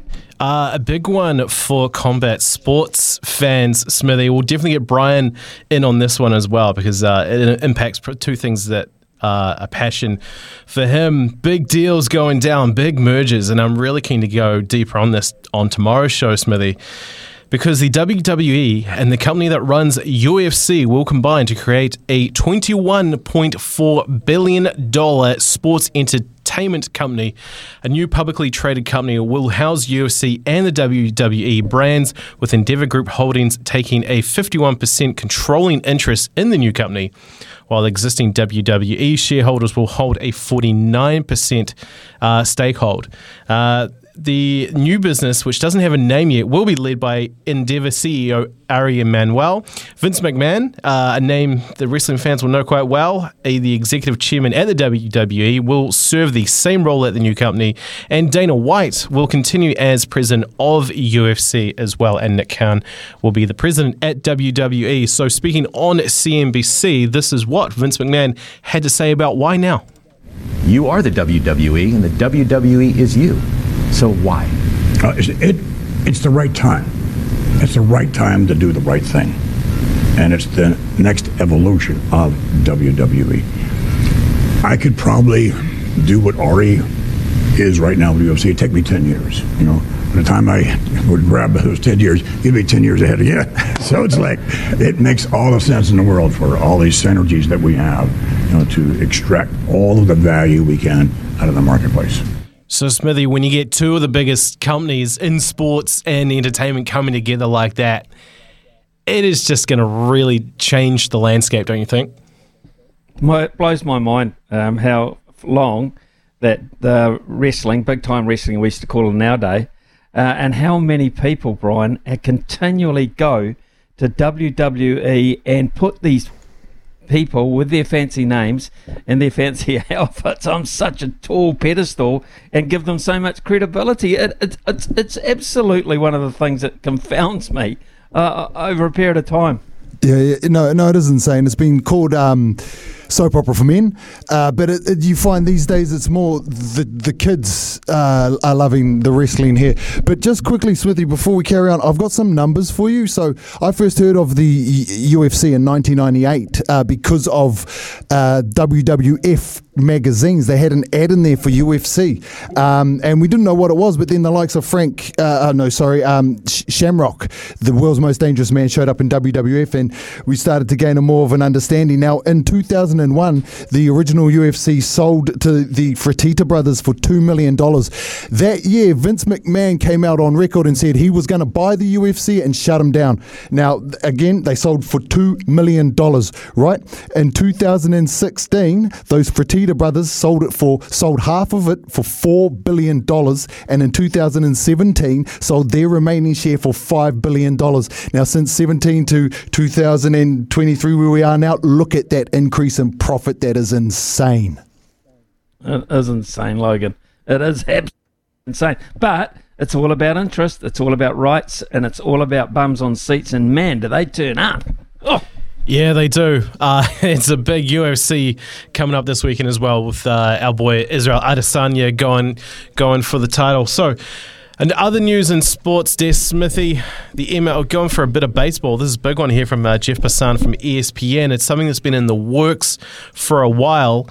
Major League Baseball owners voted unanimously to ratify the new CBA, with minor league players formalizing their landmark agreement that will more than double player salaries. Players late last week overwhelmingly voted in favour of the tentative agreement, with thousands backing a deal that also improved housing, transportation and medical rights of players. The agreement will last 5 years, and it came together after the MLB Players Association created a minor league bargaining until last year. Upon the league's formal recognition of the union, the parties began negotiating, and the final deal came together 2 days before the minor league season began.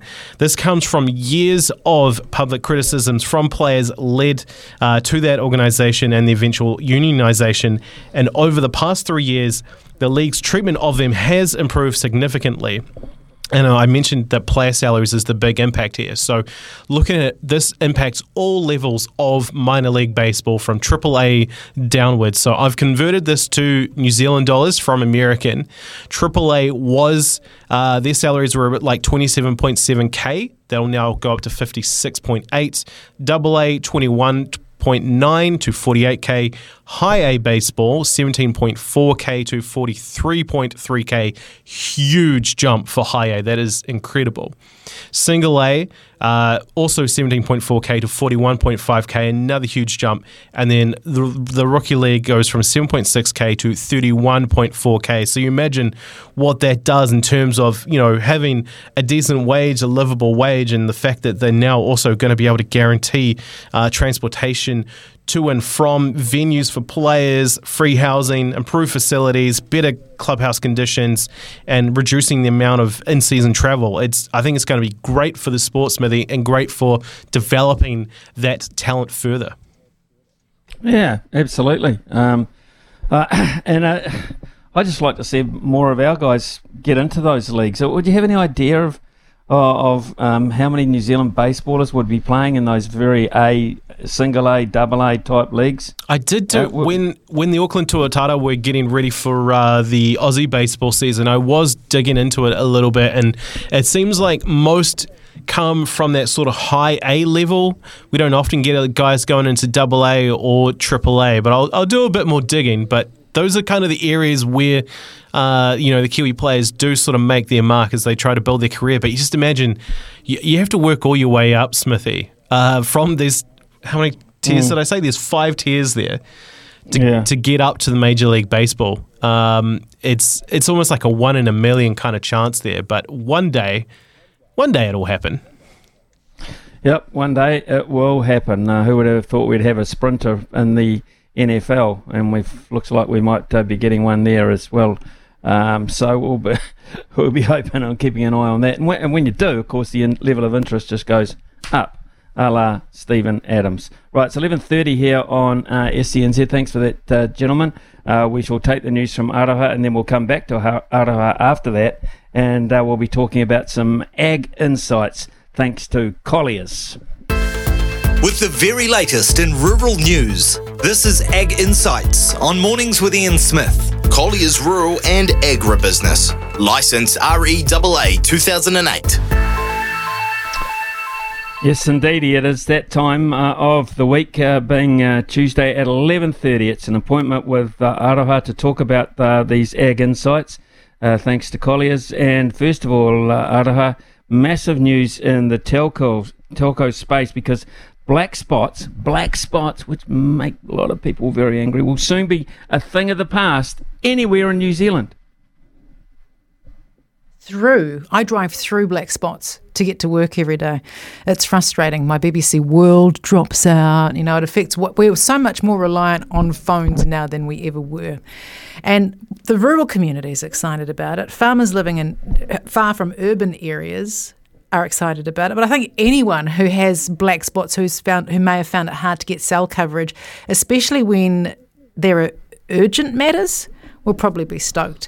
One New Zealand, we all know because it's the Warriors sponsor, but used to be Vodafone, made the announcement this week that they're going to be linking up with the people that made headlines through the flooding, Starlink, and people go out and Star Watch all the time to go and see the trail across the sky. But they're linking up with Starlink to try and get 100% cell coverage across the country. They're not the only ones though. 2 Degrees also announced earlier this week that they're doing a satellite to cell trial with LEO satellite provider Link. So good news. A couple of providers coming on board. It is very good news, in fact, because it is, as you say, really, really frustrating in the times that we live in. Not such good news for Fonterra. It's lowering the payout to farmers by 20 cents per kilo of milk solids as global demand weakens for dairy products.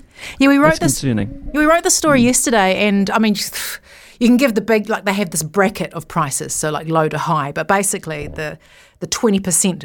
20 cents per kg of milk solids reduction. And when I went into looking at why, they said global dairy prices had been weaker than they had expected, with the demand from the Chinese market failing to come back as well as they had thought and predicted. And there's also, of course, the other half of the world, the whole northern hemisphere, and their seasonal increase with spring production boosting supply. So a supply-demand thing as well. Wow, that's I'd never thought about it. Very concerning. I'd never thought about it that way. Because we know that's But what we you're do. right. We look at our own backyard and our own pastures, and we think New Zealand's the only place in the world that does farming the right way, and we forget that there's a whole northern hemisphere and their season impact. Farmers will be sitting there rolling their eyes at me because they'll be dealing with this every season.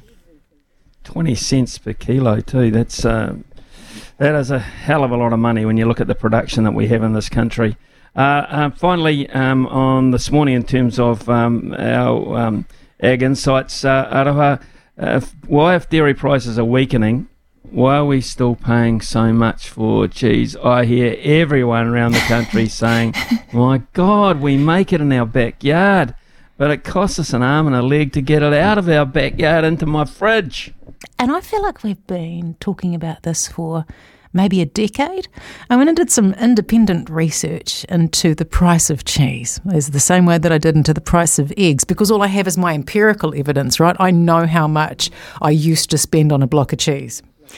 And one of the biggest reasons is that the global dairy trade platform's fallen back to July 2021 levels, but the New Zealand stats show that the average cheese price was still $11.08, but inflation has been running hot. So Fonterra says basically the price we pay for dairy is set by global dairy trade.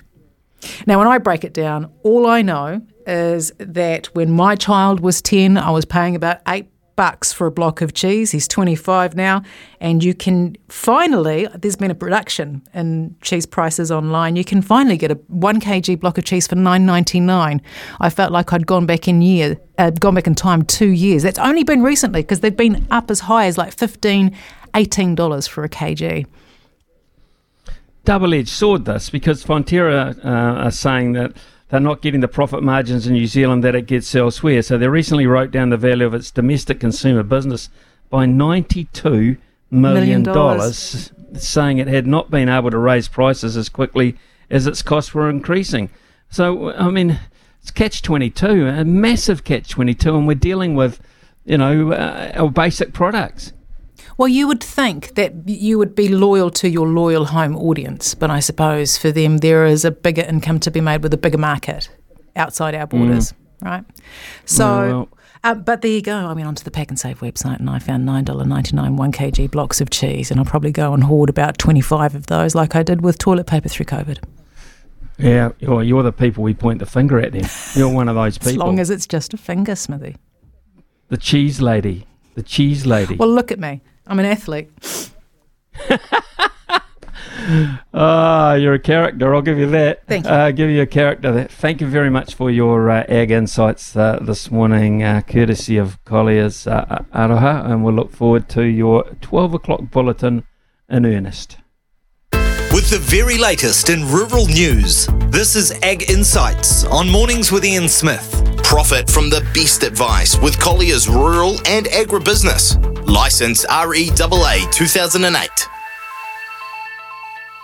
Brand are experts in agriculture, covering your equipment, parts and service needs to help you succeed in your field. Summer or winter, he's the voice of sport in Aotearoa. This is Mornings with Ian Smith on SENZ. Right, Plunkett Shield update. We've been doing that and we'll continue to do that today. They're 24 for 1, the Auckland Aces. They need to get 268 more runs off 77.2 overs minimum. So that's a pretty easy rate of 3.47 runs per over, you would imagine, on the rates that teams score these days. But Central Districts had to offer them a generous declaration on the basis that they declared behind and set up this afternoon. Canterbury people will be watching and saying, why did they even give them a chance? Well, the fact of the matter is, that is the way it is, Canterbury. Right, let's move on. Cookie says, Smithy, went to the races last month with a group and absolutely loved it. But when you're paying $8 for a shitty 250ml can of beer, you're not looking to make it a regular event. That is true.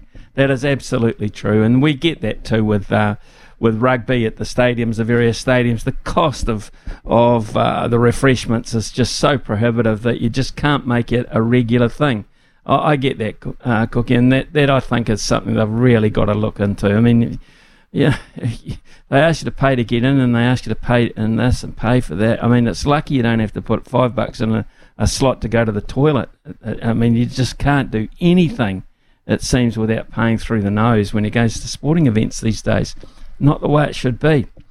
Right, Kevin has come in and said, Smithy, I'd love to see AJS get 5 or so wickets. I don't think AJS is playing. I look at the Central District's lineup. I cannot see AJS Patel in there, certainly. So he won't be getting 5 today. Brad Smullian is another name you bring up too, Kevin. Brad Smullian's had a hell of a season. And when he scores big, but never, ever mentioned in dispatches. Canterbury have made both white ball finals this year and have made the last 3 2020 finals. Central Districts, the last 2 one-day finals.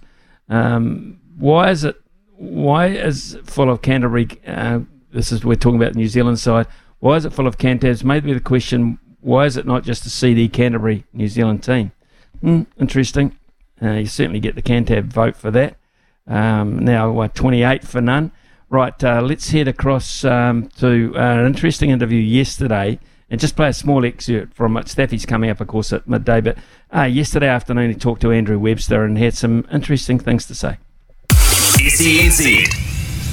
Had a few questions about Shaun Johnson. What's been the key to him turning around his form? I'm getting asked it a lot, and it's a good question. I don't think things are complicated for Shaun at the moment. It's real clarity around what's expected of him and how to go about it.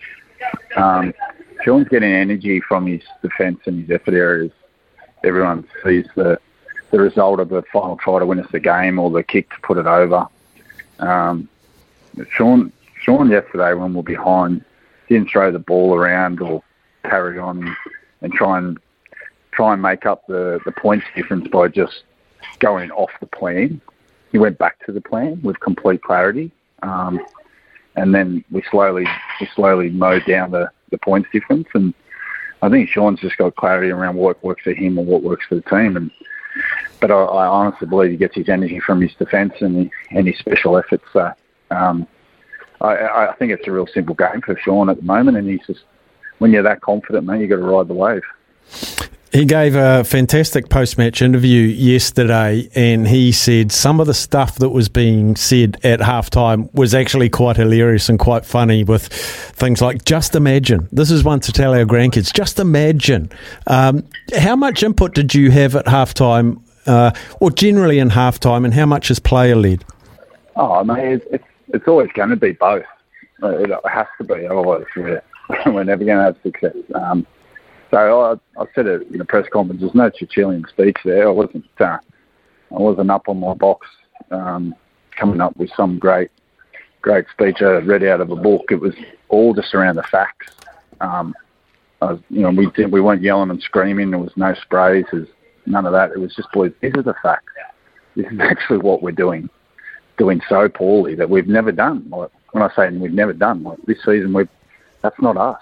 If we fix it, you'll actually be so shocked on what this result could be. And the whole grandkids thing and stuff that Shawnee was saying after the game, that was player driven. That was certainly really coming from me. But I'm sure they can tell their grandkids one day about what a day it was and what a great win.